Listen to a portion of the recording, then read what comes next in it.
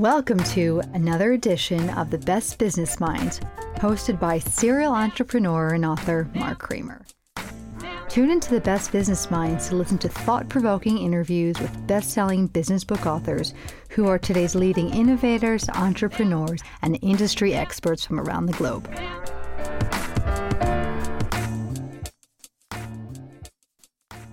Welcome to another edition of The Best Business Minds, where we interview business leaders and academics that write thought-provoking books. I'm Mark Kramer, a serial entrepreneur who consults with family businesses and entrepreneurs. This is our 137th show. Today's guest is Neil Malhotra, editor and co-author of Frontiers in Social Innovation, which I really enjoyed this book and thought it was really interesting, and what a fantastic topic to talk about. So Neil, welcome. Thanks for having me. Glad to be here on Thanksgiving week with you. Well, I much appreciate you taking the time. So before we talk about the book, why don't you give us a little bit about your background? Sure. So I'm a professor at the Stanford Graduate School of Business. And at Stanford, among my many roles, I direct the Center for Social Innovation. And our center is basically, the mission is to equip our students to start enterprises and work for enterprises that make the world a better place for everyone. And we try to develop curricular and co-curricular programming to make that happen. Excellent. And why did you and the others put together this book? And who are you hope is going to read this book? Sure. So basically, I get probably an email a day from an entrepreneur, young person, someone who's trying to build their business career, asking if we could help them out, if the Center for Social Innovation at Stanford could help them out. And we don't have the bandwidth to address every response. It kind of seemed unfair that some people would get our attention and others. So, I usually have to send a stock response, which is, unfortunately, we don't have the bandwidth to respond to every request we get. And I was feeling bad about that because there were so many people who wanted our advice, and we, we're just not scaling. We were reaching our students, but nobody outside of Stanford. And so I decided we just should share our knowledge and our curriculum with the world. I don't believe that ideas should be cloistered in an ivory tower. I think if we have good ideas, we should share them at low cost with as many people as possible. And so that was the motivation for me and the authors to put together the book. Well, I have to say, before everybody came on, you and I were talking, I have enormous admiration for Stanford and its contribution to entrepreneurship on a global basis. I mean, I taught at Wharton for 10 years, and it took a long time for Penn to focus on economic development and taking innovation and creating companies around it, where Stanford embraced that, I guess, 60 years ago. And hence, the world focuses on your part of the planet when it comes to innovation. So that's fabulous to be working in such an amazing school. Please define and explain what is social innovation? Yeah, I think it's a very broad term, but the way we think of it and conceive of it is sort of designing and building organizations that address the UN development goals. So basically, there's many different domains, but a lot of the UN development goals are around health, improving people's health, improving sustainability environment, and increasing education and economic access. And so social innovation is designing a company that not only has a profit mission, but alongside that profit mission helps make the world a better place through the UN Sustainable Development Goals. What is a B corporation, and how does a company qualify for that? Yeah, so there's a lot of confusion because there's these B corporations and benefit corporations, and sometimes people call the benefit corporation a B corporation because it's along the lines of a C corporation. But just to kind of there's one of them is sort of a non-official thing, and one of them is sort of like a government status. So I'll talk about the government status first, which is the benefit corporation. So when you incorporate, there's many ways you can incorporate. You can incorporate as a standard limited liability corporation. You could incorporate as a nonprofit. And, new option is you can also incorporate as a benefit corporation. Now, this doesn't currently provide any tax advantages in the United States, but it's sort of a way to signal that you have a double bottom line or triple bottom line focus, that you care not only about shareholder profits, but about other stakeholders. That's distinct from B Corporation, which basically an NGO certifies you. And there's like some process, there's like an online forum, there's an interview process where you can basically get registered by this organization, but essentially it's just a stamp of approval. There's no like official benefit. And I guess in my view, the future of the world has to be kind of combining the B Corporation and the benefit corporation, which is, this is my personal view, I think we need to have a world where we have for-profit corporations that have tax advantages that have some certification. And you could say, well, this is going to be really complicated to do and people are going to cheat the system. Well, you could say the same thing about nonprofits, but nonprofits, work and we have auditing systems, et cetera. And I believe we need to have more hybrid organizations and the government has to support that. Yeah, I agree with you totally. And more so now than ever, especially with climate change, people starving in Africa, which has been going on I guess as long as I've been alive, and all the other things that we need to deal with. So these are really must-haves on a global basis. You write that social innovation focuses on 3 core concepts. What are they, and why are they important? And when I say you, I mean you and your fellow writers. Yeah, so I just want to kind of frame the book and how I would kind of talk about 3 areas where social innovation in the 21st century is kind of different than it was in the 20th century. So one of the big themes of the book is kind of about the agnosticism of organizational form. That, if you were to think about social innovation in the 1980s and 90s, and this was basically forwarded by business schools like the Yale School of Management, it was really about nonprofit management, which is, we achieve social innovation through nonprofits, and nonprofits need to be run better and run more like businesses. That was kind of the mantra of the 1980s and 90s. And I would say that right now in the 21st century, we have a different mantra, which is that a for-profit company can also be involved in social innovation, that it's not just the domain of government and nonprofits. Second, I would say is that we're having more rigor around what social innovation means and more frameworks and a common language. So one common one that the book talks about is the theory of change, which is basically most impact investors are going to ask you, what's your theory of change? So it's basically your logic for how the inputs and activities of your corporation lead to social outcomes and outputs in a logical way. And then finally, I think another big theme we talk about is impact measurement. So financial measurement is kind of easy. You know if you're making profits in your company. How do you know if your company is making social impact? I think that's a much more complicated question.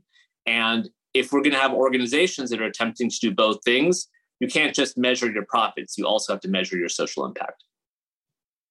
That's a tough thing to get through Wall Street, although you're seeing more of that happening. You're reading in the Wall Street Journal how private equity groups and foundations and pension funds are now asking more to be held accountable for what you're going to do to the world and to the people in the society that you're selling to or working in.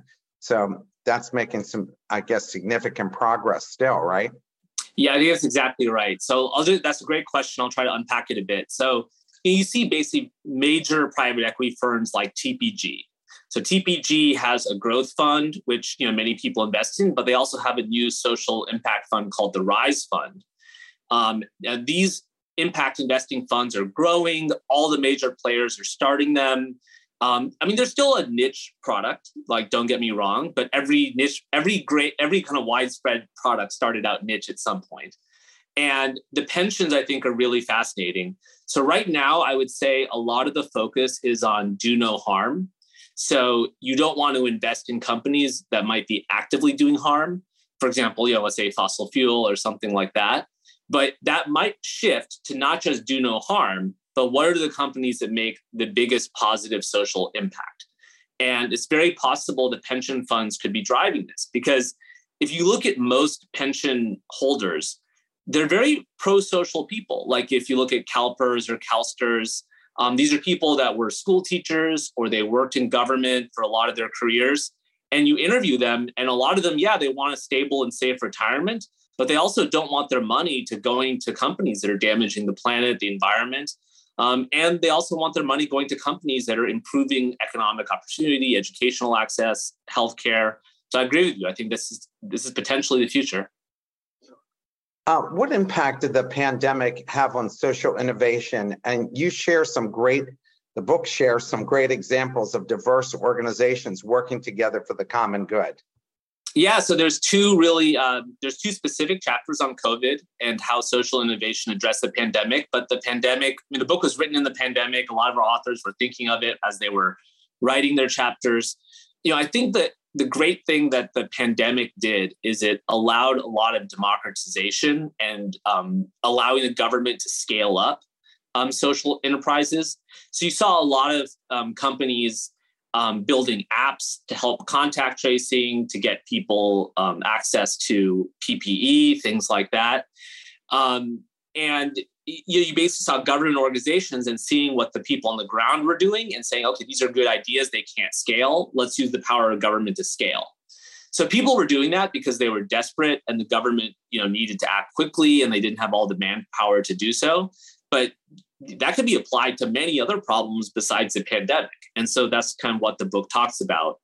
There's other examples of really interesting things the private sector did. So Guardant Health, this is a company that is a for-profit company. They have a multi-billion-dollar market cap, and they do a lot of cancer screening. And they said, during the pandemic, it was so hard. A lot of people forget, like now you can just go to Costco and get like all these tests because nobody wants them. But in the first early months of the pandemic, it was like hard to get your hands on a COVID test, and basically the company said, look, we're going to deploy some of our resources because we know how to make testing products into developing COVID tests. And you just saw a lot of people from the for-profit sector, the nonprofit sector innovating because we needed it, and then the government scaling. Question from the audience. Social innovation startups are usually C Corps and not able to access grants, which are only which are not-for-profit organizations have access to them. Is that right? And when you said hybrid, does this address that issue? Well, it doesn't address it yet. So we have a video if you want to see it that we had an attorney do. You could just Google Stanford Social Innovation, Center for Social Innovation. We have all these free videos. So one of the videos is on choosing your organizational form. And this is like a trade-off, and there's no easy answer to it. So you could say, well, I want to have social innovation organization. I'm going to be a nonprofit. So what that gets you is access to philanthropic capital and grants, and along with earned revenue. And there's nothing wrong with that. That's a fine model. I would say a lot of our students are more interested in a for-profit model, which precludes them from philanthropic capital, but it just makes it, more nimble. The problem is that it's very hard to go to Sand Hill Road and go to venture capital with social innovation ideas. And that's because these are typically not unicorn companies. So who's the customer? A lot of them are disadvantaged people. They're relying a lot on getting government taxpayer dollars and funneling it towards poorer people. They're, not even addressing poor people in the US, but poor people around the world. This is not Uber or DoorDash, or Tesla. This is not the kind of typical company. And so the VC dollars are not there. So if you register as a C Corp, you're stuck in a rock in a hard place because you can't get the philanthropic capital and you can't get the VC capital. Well, so what do? Well, one nice thing about these certifications is that they can signal to alternative forms of capital, like impact investing funds, that you have dual missions. And so right now, there is a lot of impact investing dollars. There's probably not enough, but in the future, I do see the ability of social innovation organizations to get this unique type of capital. And I know the people who run these companies, they really want answers of what's your theory of change? How are you going to achieve multiple stakeholder interests? And they're just different questions than the VCs ask, which is what's your product market fit, et cetera. Well, I mean, Gates Foundation has put a lot of money toward these social innovations, as almost like you would get from Draper Fisher or any of the other venture Yeah, funds. And Ford Foundation is also putting this kind of money toward social innovation as well.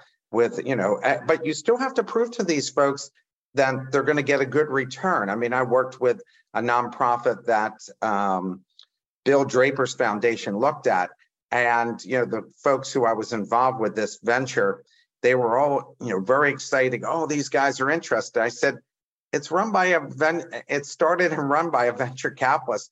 They're going to want to know, has anybody eaten the dog food yet? How much penetration has you got? What's the results been? They're going to want to see what the numbers look like before they give you money. They're not going to give you money just for the idea. You're going to have to go and kind of prove out the model a bit before they put money in. So in some ways, they still work like venture capitalists, but that money is there for those purposes. Yeah, I think that's exactly right. So just two things. One, I think you definitely need to have good financial return, but you don't need to be a unicorn. Right. And then the second thing is, I think I agree with you. I've seen this where you see a lot of the foundations that are opening these impact investment arms, and Stanford itself has an impact fund where the students invest in impact companies. Now, I'm not an attorney, but people are doing this. And so we were able to do it Stanford. I see the Gates Foundation doing it, the King Foundation doing it. So we are in this really interesting place where the foundations are setting up impact investing funds. So yeah, that is the thing. I'm not a lawyer, so I can't tell you all the specifics, but it's a fascinating development. You write that social innovation, again, I say you, I always mean the book, write that social innovation isn't just the province of nonprofits, but for-profits businesses are in this space as well.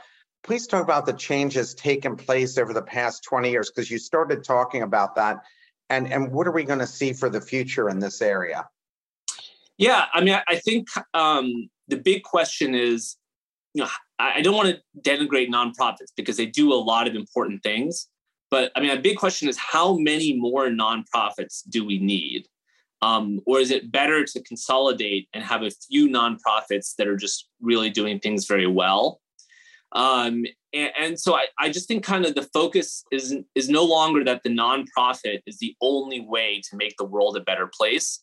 But if you can embed social innovation thinking in for-profit organizations, that's probably the only way to properly scale.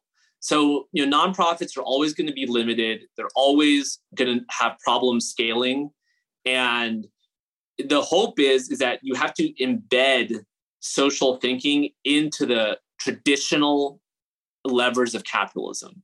It cannot be something that sits separate from capitalism if you actually want the world to be a better place. No question. What are some of the social challenges and opportunities we've learned from the pandemic? Yeah, I think kind of what the pandemic, why was this pandemic so challenging for the world and the country? And I think that one of the big reasons is that it had very heterogeneous impacts on different groups of people. So believe it or not, there are some people who you would call quote unquote pandemic winners. These are people who got to work at home. There's people whose stock portfolios and property values increased a lot. Maybe they did not have very much risk from COVID because they were young, healthy, et cetera. And then there was other people who were severely damaged by COVID. And, it was very, very threatening. And it basically exposed that we have a very unequal society. And so a lot of the social innovations I've seen develop around the pandemic have been to address the social inequalities that were laid bare because of COVID. A good example is education and kind of ed tech. So there was a group of students who did better because of the pandemic. Well, why did they do better? Because their parents were at home tutoring them. They had access to tutors that their parents paid for. And then you have all the data show this. There was a huge group of children who have really stagnated badly during the pandemic. They're 2-3 grades behind in math and reading because they couldn't go to school. So how do you level that inequality? I'm not saying it's like there's any magic bullet, but you see a lot of social innovations trying to use ed tech products to address that. And what the theory of change really talks about is that what are your actual metrics that an ed tech product has to look at? And it can't just be the traditional for-profit metrics of, do you have product market fit? Are you reaching a lot of users? What's your revenue growth, your user growth? Because you could have just a video game company and do really well profitability-wise. That doesn't mean you're educating the people who are your customers. So I think kind of figuring out how do you actually know you're teaching children while at the same time running a good business is like such a crucial part of that ed tech industry. I mean, there are so many ed tech startups. And one of the things you had just mentioned in the prior question was there's so many nonprofits that are overlapping. Like I'm here in Philadelphia, and there's so many nonprofits working on drugs and all these, we have a big problem with gun violence in the city, and yet consolidating them into one group would be much more not only cost efficient, but probably efficient in the community as well, because I kind of think that they all got a little bit of money, but not enough to really make a difference. And hence, I read that we've spent $150 million on gun violence in Philadelphia. And I'm like, $150 million, be better off just telling everybody who was thinking of shooting somebody that if you promise not to shoot anybody for a year, we'll give you a check for $5,000 at the end of the year. Well, other countries have done things that if you turn your gun in, you get like a check, like that's worth more than the value of the gun. And that has addressed a lot of issues. Yeah, we do that too in Philly, and that hasn't worked out because they sell you their crappiest guns and then take that money and buy a better gun. That doesn't work out very well at all. What do you see potential entrepreneurial opportunities that are either in the infancy stage or no one has really tackled them yet? You guys must see a lot of this. Yeah, so I actually some of the most exciting stuff I'm seeing is with the care economy. I would say that this could be the coming crisis in the U.S. at least, because we don't have good social innovation or in social institutions to address it. So the care economy is things like nursing, childcare, teaching, hospital care, at-home hospital care. It's primarily driven by women who have left the labor force in higher numbers than men during the pandemic. This is such an important part of the economy. A lot of it is uncompensated. And so I'm seeing a lot of creative business models on how you socially innovate around the care economy. So let me give you one quick example of that. So if you're a salaried worker, childcare is actually difficult, but not like a huge problem, because a lot of times you have like days off for take care of sick children. You have more flexibility with your work schedule, things like that. But if you're an hourly worker and your kid is sick, or you have some childcare gap or lapse, you lose those hours of pay. And then you could actually be put into part-time status or something like that. It gets very complicated.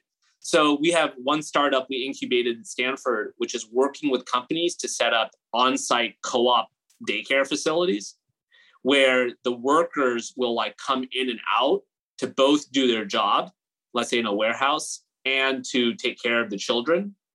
And one reason this works is for two reasons. So one, a lot of the big for-profit players like Care.com or Bright Horizons, like they just aren't interested in this segment of the market. They want to upsell more to the salaried worker, like with tutoring and things like that. And then second, we believe in design thinking a lot at Stanford. And so when they went into the communities and said, oh, what kind of models of childcare do you want? A lot of people who are hourly workers, like they want a co-op childcare model because they don't trust corporate childcare centers. They want their children to be taken care of by their community, which is, a lot of, cultures around the world. That's how they see childcare, right? It takes a village. So it's how do you replicate that in the confines of a corporation? So I think that's very exciting. And I'm sure there's a lot of other exciting ideas in the care economy that we'll see emerge. I think childcare is incredibly important, but very costly to people who don't have financial means. I worked on a plan for a woman who ran a childcare business for 20 years in a urban neighborhood.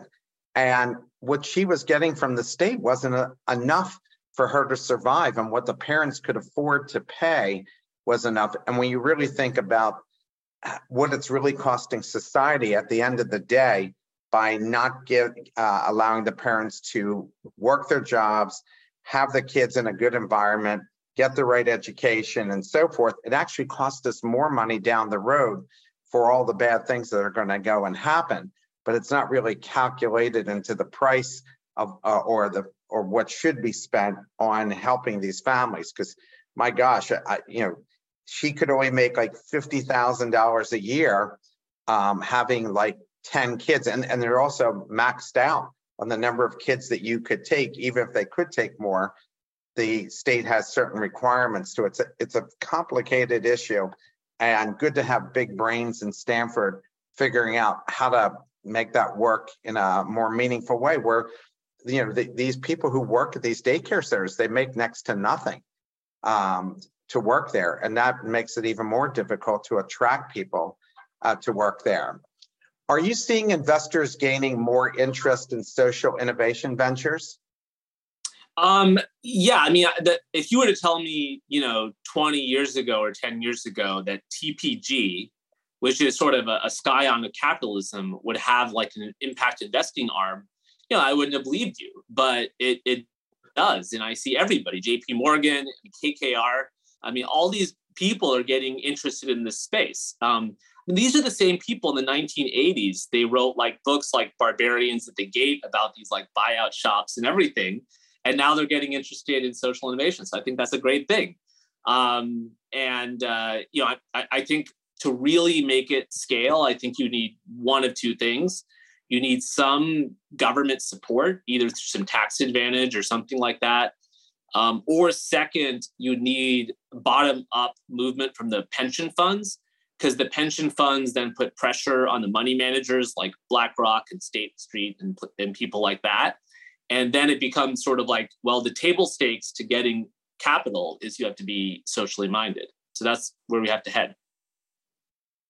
What's the biggest mistake social entrepreneurs make in trying to take their idea to help their community and or world into a real business venture that will attract capital if they're trying to scale it? Yeah, I think that's a really good question. I mean, I would say that there's two landmines that people oftentimes run into. So one is they conflate outcomes and outputs and activities. So they would say that, well, we're achieving social impact because we have X number of users. Well, that's an activity. Has nothing to do with your social impact. Or they would say, oh, well, we are having social impact because our test scores have improved. Well, that's getting part of the way there. But the real impact is to say, how have you improved people's lives? Do they have more money in their pockets? Are they less likely to go to jail? Are they living longer? Things like that. And that's very complicated. But if you actually want to make social impact, you have to think of the whole chain of events going through it. I would say the other problem that I think a lot of nonprofits specifically have is they're obsessed with grant and foundation funding. Like they don't have earned revenue models. And so the problem with having no earned revenue model, and I know it because I know all these people who run nonprofits, they're spending all their time fundraising and not their time thinking about their business, investing in their business, thinking of ways to grow it. So that's a problem. So I think kind of figuring out what's the right earned revenue model while still staying core to the mission. And I think this is also something very challenging for social innovation businesses, is that if you accept non-philanthropic capital, there's going to be a lot of pressure on you to change your business model to not be a social innovation organization anymore.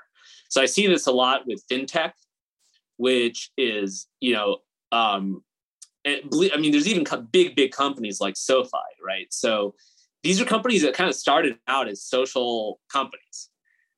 Mint is another one, where it's basically like, okay, you have this people, the lower end, that we need that are need access to finance, that have problems in the financial sector, that get kind of screwed over by predatory players in the financial sector.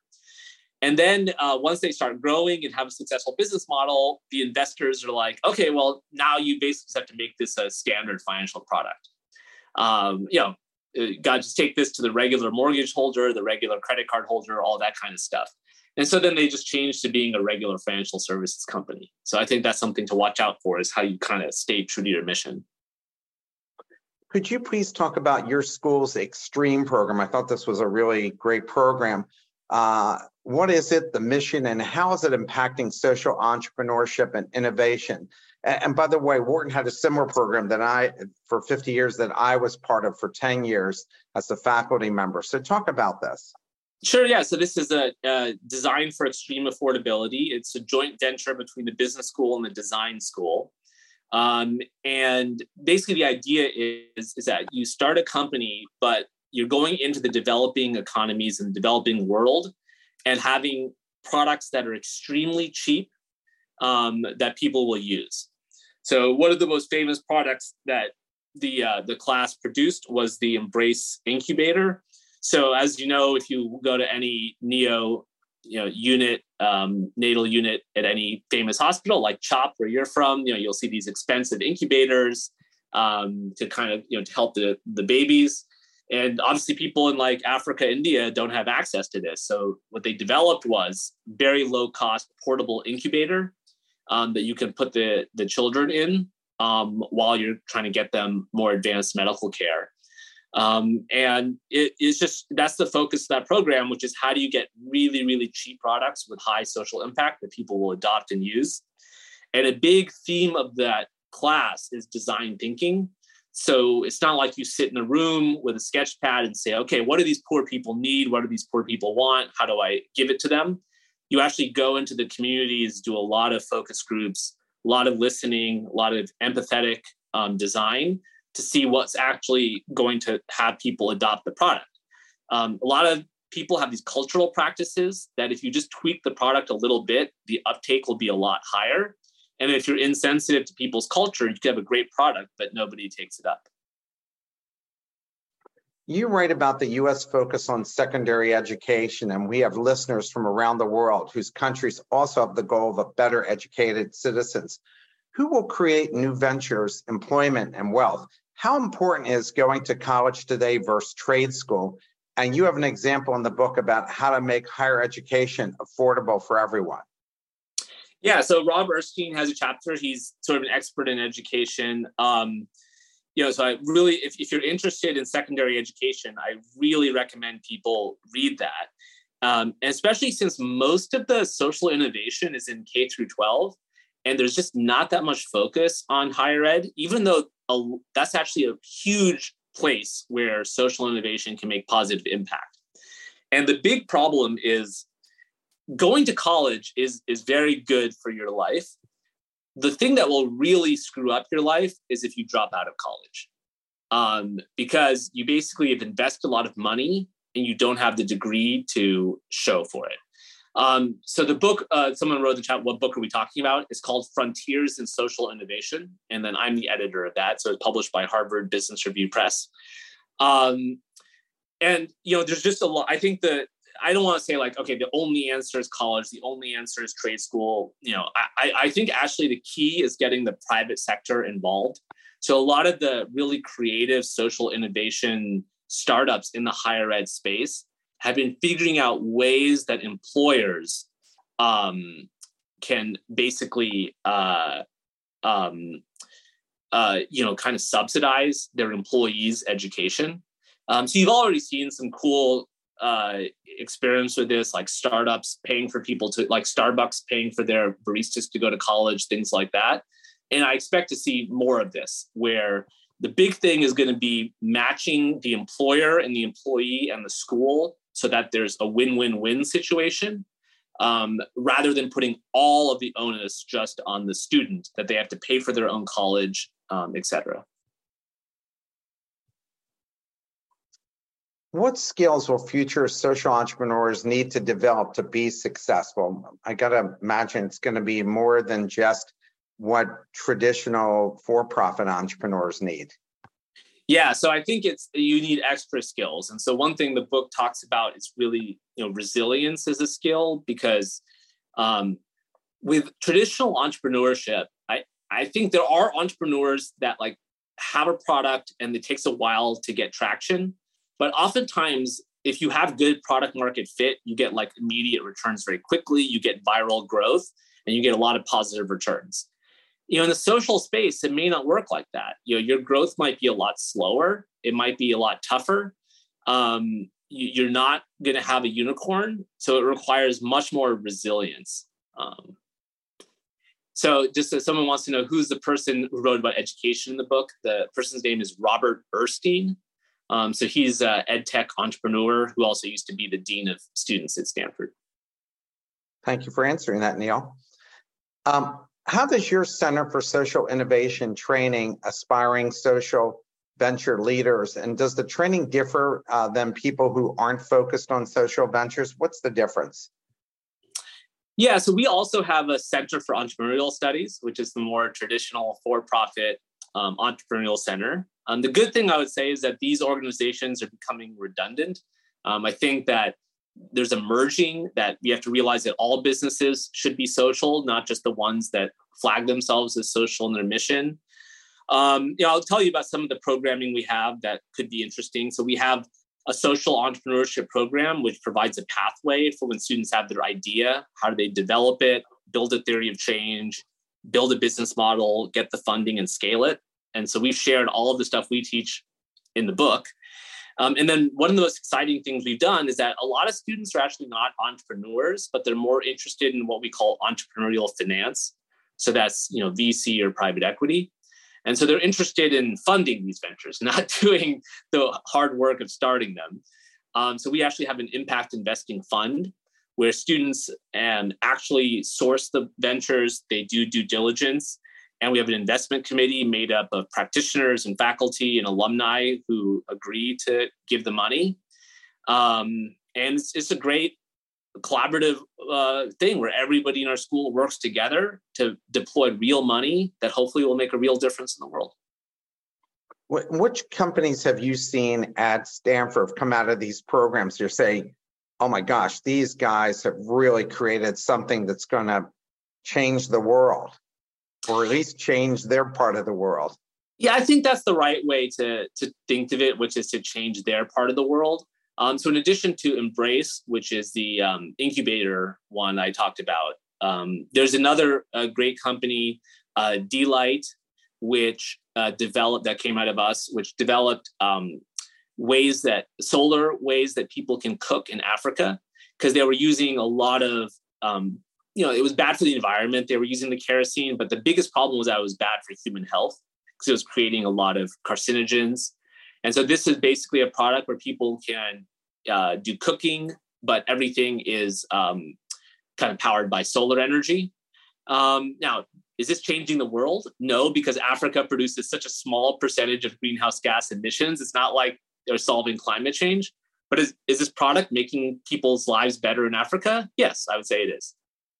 Do you remember who was the professor from MIT that created laptops that could be either solar powered or you could wind them up? Yeah. And it was going to be huge, but then the computer companies decided that they would lower the price so much that it made his product obsolete or not cost effective. I forget what this was.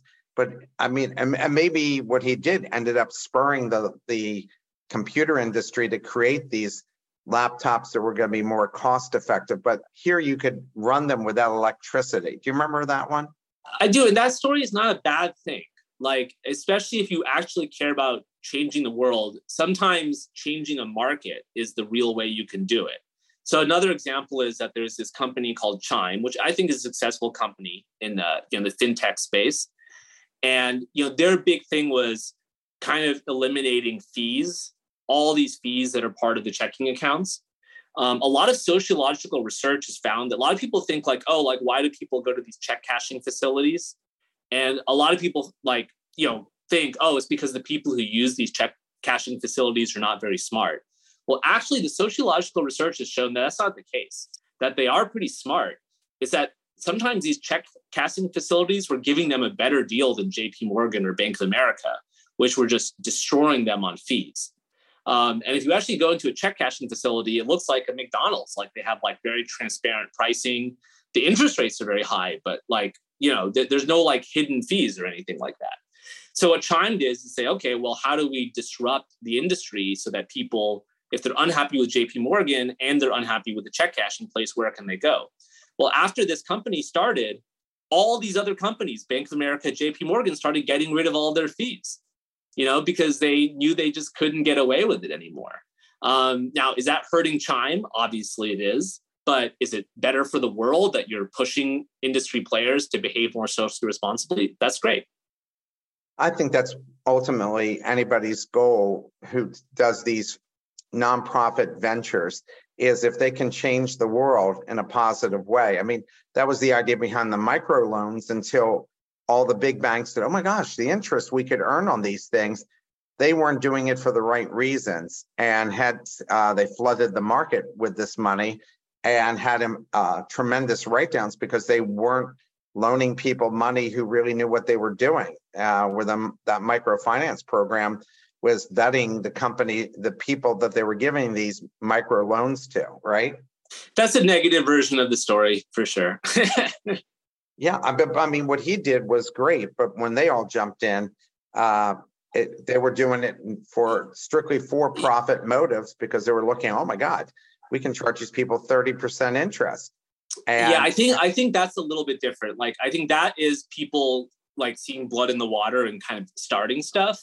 I think the Chime example is people altering their business practices that already existed. No, I agree with you. I'm just saying that here was something that was good and could have even been better, where people jumped in with not the right intentions, unfortunately. Yeah, and I think part of that is they're not really design thinkers when they do that. They're just looking for opportunity. And I think one reason microcredit early on was successful is because they realized that social sanctioning was like such a good way to do it, is that they looked in these communities and said, okay, well, we're going to have the communities people in them hold each other accountable for paying back the loans. But if you basically don't have that design thinking approach, you're going to have problems. Because we live in such a technologically interconnected society, how will society make sure to reduce the duplication so projects don't run out of money and can't execute on their missions because there's so many people chasing the same problem? And you even said, like at Stanford, there's like 4 people chasing the same thing because it's not really coordinated. Yeah, I mean, this is a challenging problem. I mean, it's a trade-off because on the one hand, you want a lot of people experimenting. But the problem with when you have a lot of people experimenting is that you can get a lot of duplication. And I think kind of what has to kind of step in is you have the big foundations and players, and you have the government that will choose the right things to scale. I mean, that is the hope. Because I think if you have a lot of small players duplicating each other's efforts, it's very hard to scale. But if one of them can use a scaling function like the government, I think that can address some of those problems. You wrote that many of the world's problems are sitting unused on laboratory shelves or languishing on the drawing board of social enterprise. How can we help these ideas fulfill their destiny?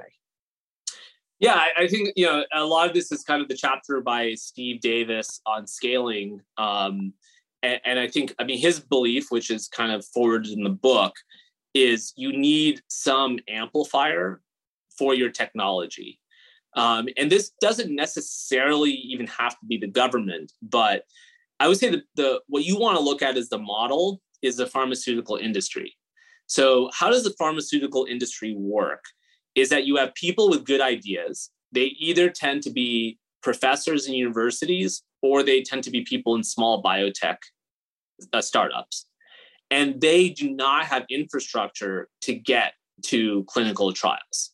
Whereas what's Pfizer good at?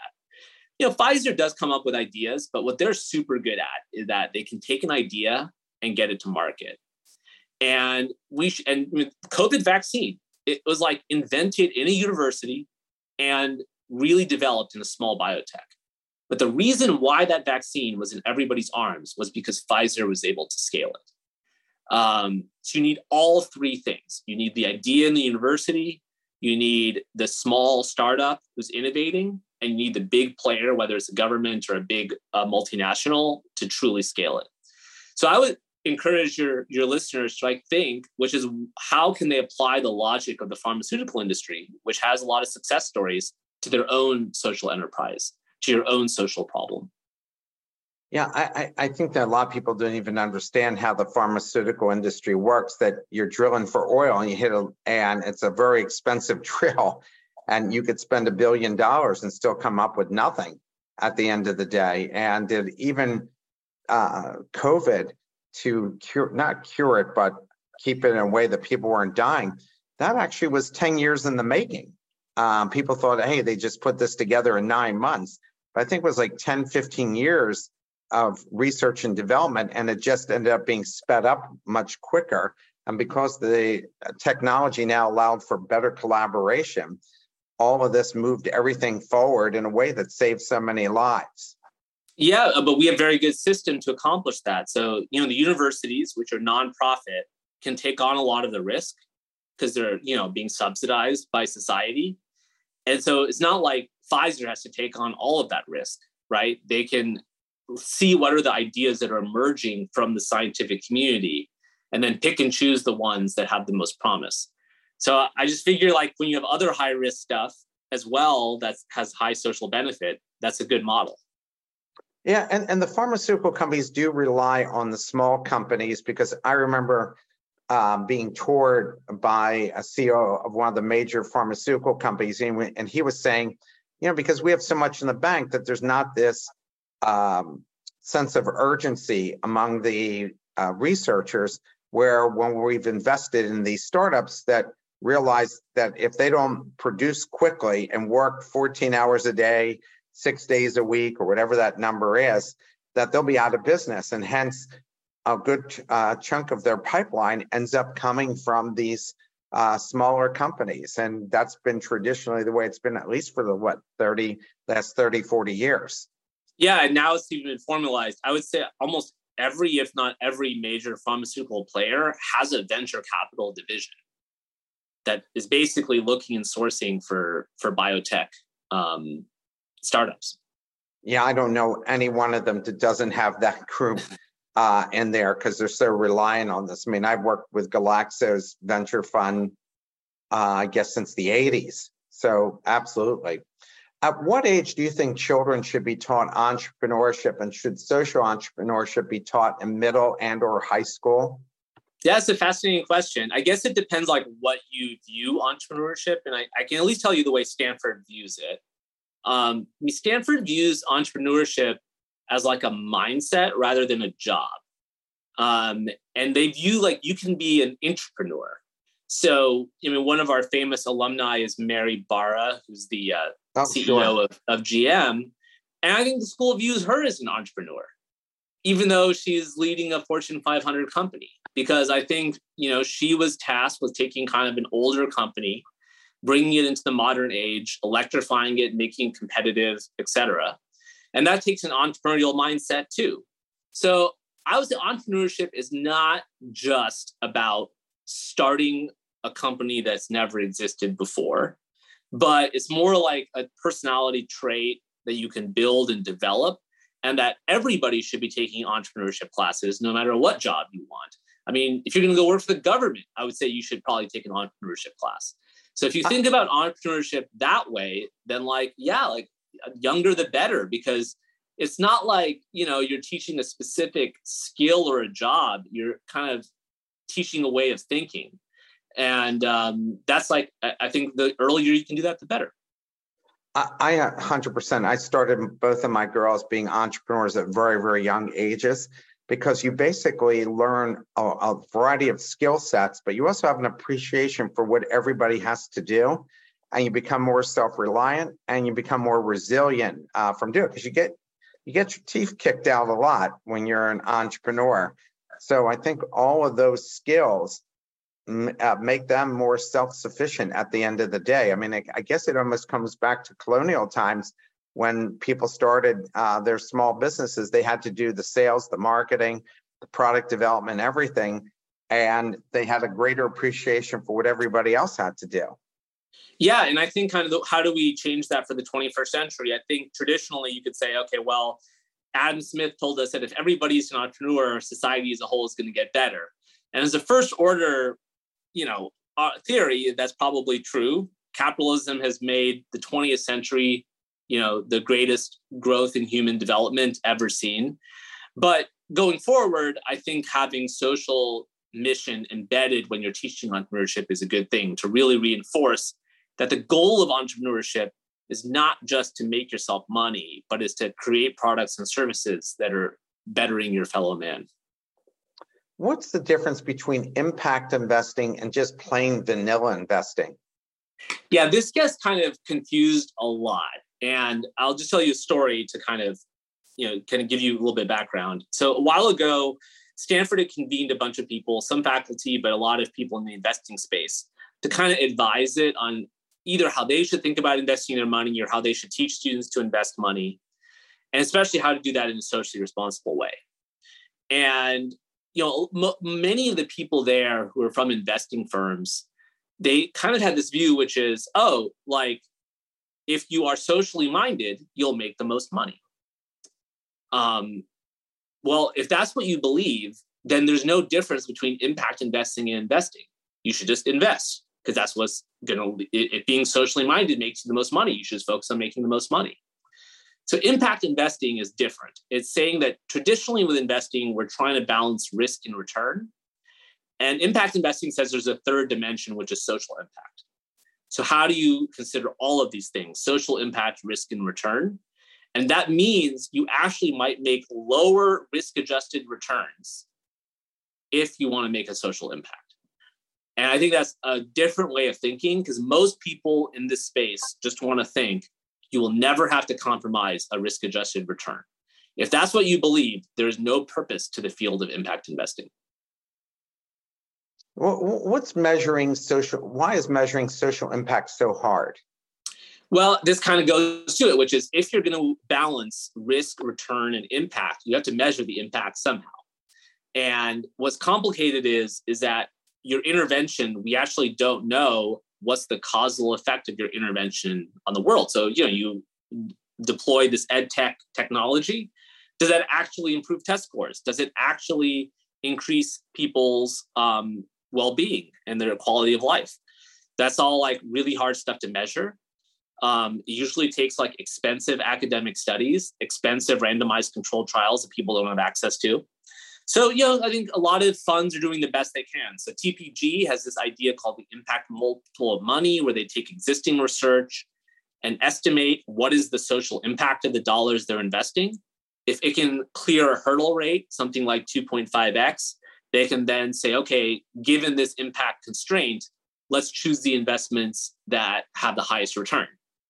So is that methodology perfect? I'm sure it's not, but it's actually a rigorous way to balance these three things. What will it take for the world to embrace socially conscious investing as the primary way of deploying capital rather than just being a niche product? I think it's going to have to take regular investors to take control of corporate governance. So I gave the example of pension holders before, right? So if pension people at pensions say, this is what we demand of how our money is managed, they have so much money, right? Because it's their earnings, their whole life. They can move the needle, right? And the other example is, and I don't know a good solution to this, but it's something for your listeners to think about, is how do you get normal people involved in corporate governance? So what has finance, including all your buddies at Wharton, Jeremy Siegel, everybody, what have they taught us over the last 50 years or 40 years? Which is don't buy an individual stock, invest in the index funds. And the whole technologies like ETFs around this, you have no loads, it's really disruptive. And that is fundamentally correct, right? But what is the downside to that? Well, in the 1950s, people would buy a stock, they would hold on to their stock certificates. Maybe even some of them would frame their stock certificate and put it on the wall. And they would say, I'm an owner of this company. and I'm going to influence how this company behaves, how socially responsible it is. Now, I would ask your listeners, many of whom probably have listened to Jeremy Siegel, many of whom have index funds, et cetera, or the ETFs, they probably get something in the mail from Fidelity or Vanguard or something, which says important documents, important governance documents, open immediately. And how many people throw that into the recycling bin immediately? And almost everybody does. So the pro to that is you don't have to worry. Your money's making returns. Somebody else is handling the corporate governance, the proxy voting, et cetera. The downside to this is that this puts all the power in the hands of BlackRock, State Street, Vanguard, Fidelity, not in the power of ordinary investors, which is how society used to work. So that's just an open question. I don't have a good solution to that. But if you want corporate governance to change, regular people have to be involved in corporate governance. I think you're right about that, for sure. I mean, because I think it's way above everybody's head how it's transacted and so forth. And you're right. I get those things in the mail. They go directly to the recyclable bin. They don't even see the inside of my condo. And we have a recyclable bin right in front, right where we pick up our mail. So yeah, it never gets passed. I don't think anybody really pays a lot of attention to it. Many entrepreneurs listening to this show want to know how they find investors focused on solving social problems. What's your suggestion? I mean, you and I talked earlier and said, hey, the Gates Foundation and Ford Foundation, but we have a lot of folks here who are running for-profit businesses, but with a focus on the betterment of society. How do you go about finding these investors? Yeah, so I would say two things. One is, finding the investors, and I think there's more cropping up. Like Draper Richards Kaplan is an example of an impact investor. There's plenty of them that are starting up. Lumen Capital. There's just many of them. I think what's more interesting is where do you find the entrepreneurs? And I think there's a lot of interesting incubator communities that are starting up that are modeled after the for-profit ones. So I'm sure everybody's heard of Y Combinator. It's like produced so many famous companies, and everybody like Sequoia is just like falling over themselves to try to get in on these companies.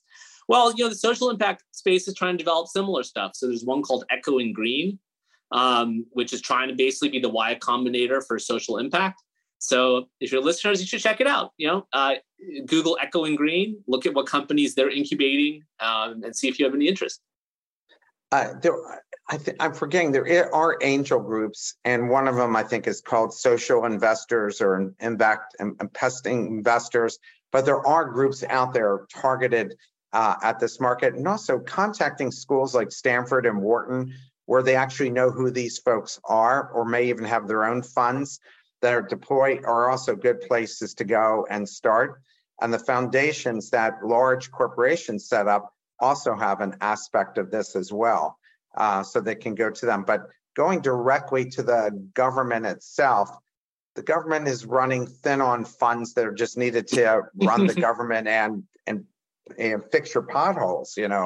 Where our infrastructure is, if you've traveled the world like I have, it's incredible that the United States infrastructure is in such sad shape compared to other countries. That's true. And I would say the foundations, like the newer foundations associated with the technology companies, are being more impact focused. And they have put pressure on kind of the older foundations, the Ford Foundation, et cetera, to be more impact focused too. So just two examples. Everyone's heard of the Gates Foundation. They're like so much into measurement impact. Another one people may not have heard of is Omidyar Network, which was the eBay money. So that's Pierre Omidyar's fortune. And they did a lot of revolutionary stuff on how you deploy capital to impact investors and social entrepreneurs. I think a lot of the cutting edge foundations are good places to go to as well. But the final thing to remember, everybody, is you've got to show them a model that works. They're not putting that money in until they see that you've kind of proved out the model in some way, shape, or form, right?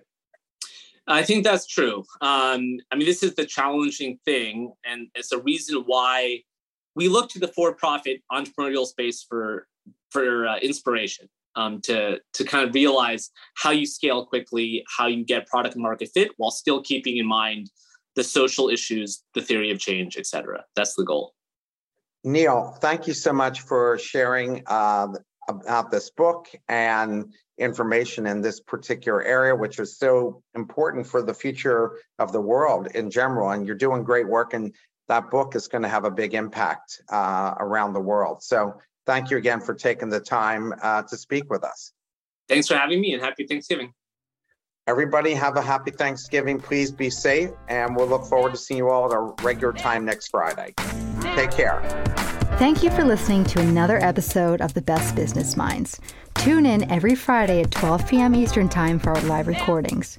Go to www.thebestbusinessminds.com for more information and follow us on LinkedIn and Twitter to be kept up to date with our upcoming guests and other bonus material. See you next time.